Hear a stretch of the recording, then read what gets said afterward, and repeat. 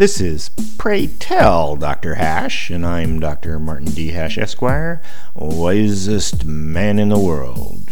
'Cause the competition just ain't that tough. And these are things I wish someone had told me.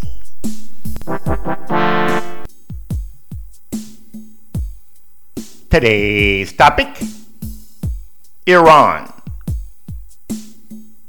Iran wants to develop nuclear power. Why should they even have to ask us?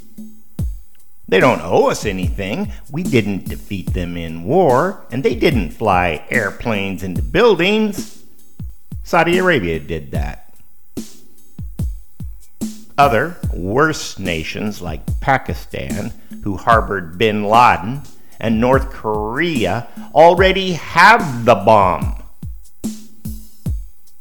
The U.S., who invaded and destroyed Iraq for similar made-up reasons, is an unprovoked bully towards Iran, casting them as the instigating villain behind every terrorist incident in the Middle East, even the world.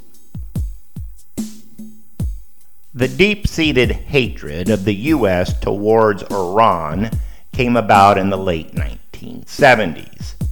Before that, Iran was America's puppet nation in the Middle East. But when they cast off the strings, America never forgot. It's not even that Iran changed sides. They just became about themselves.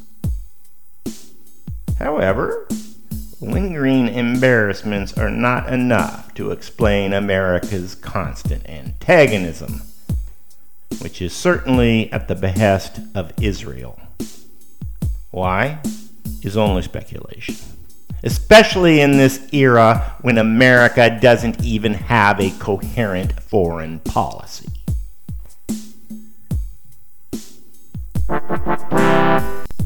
For more, see my website at martinhash.com.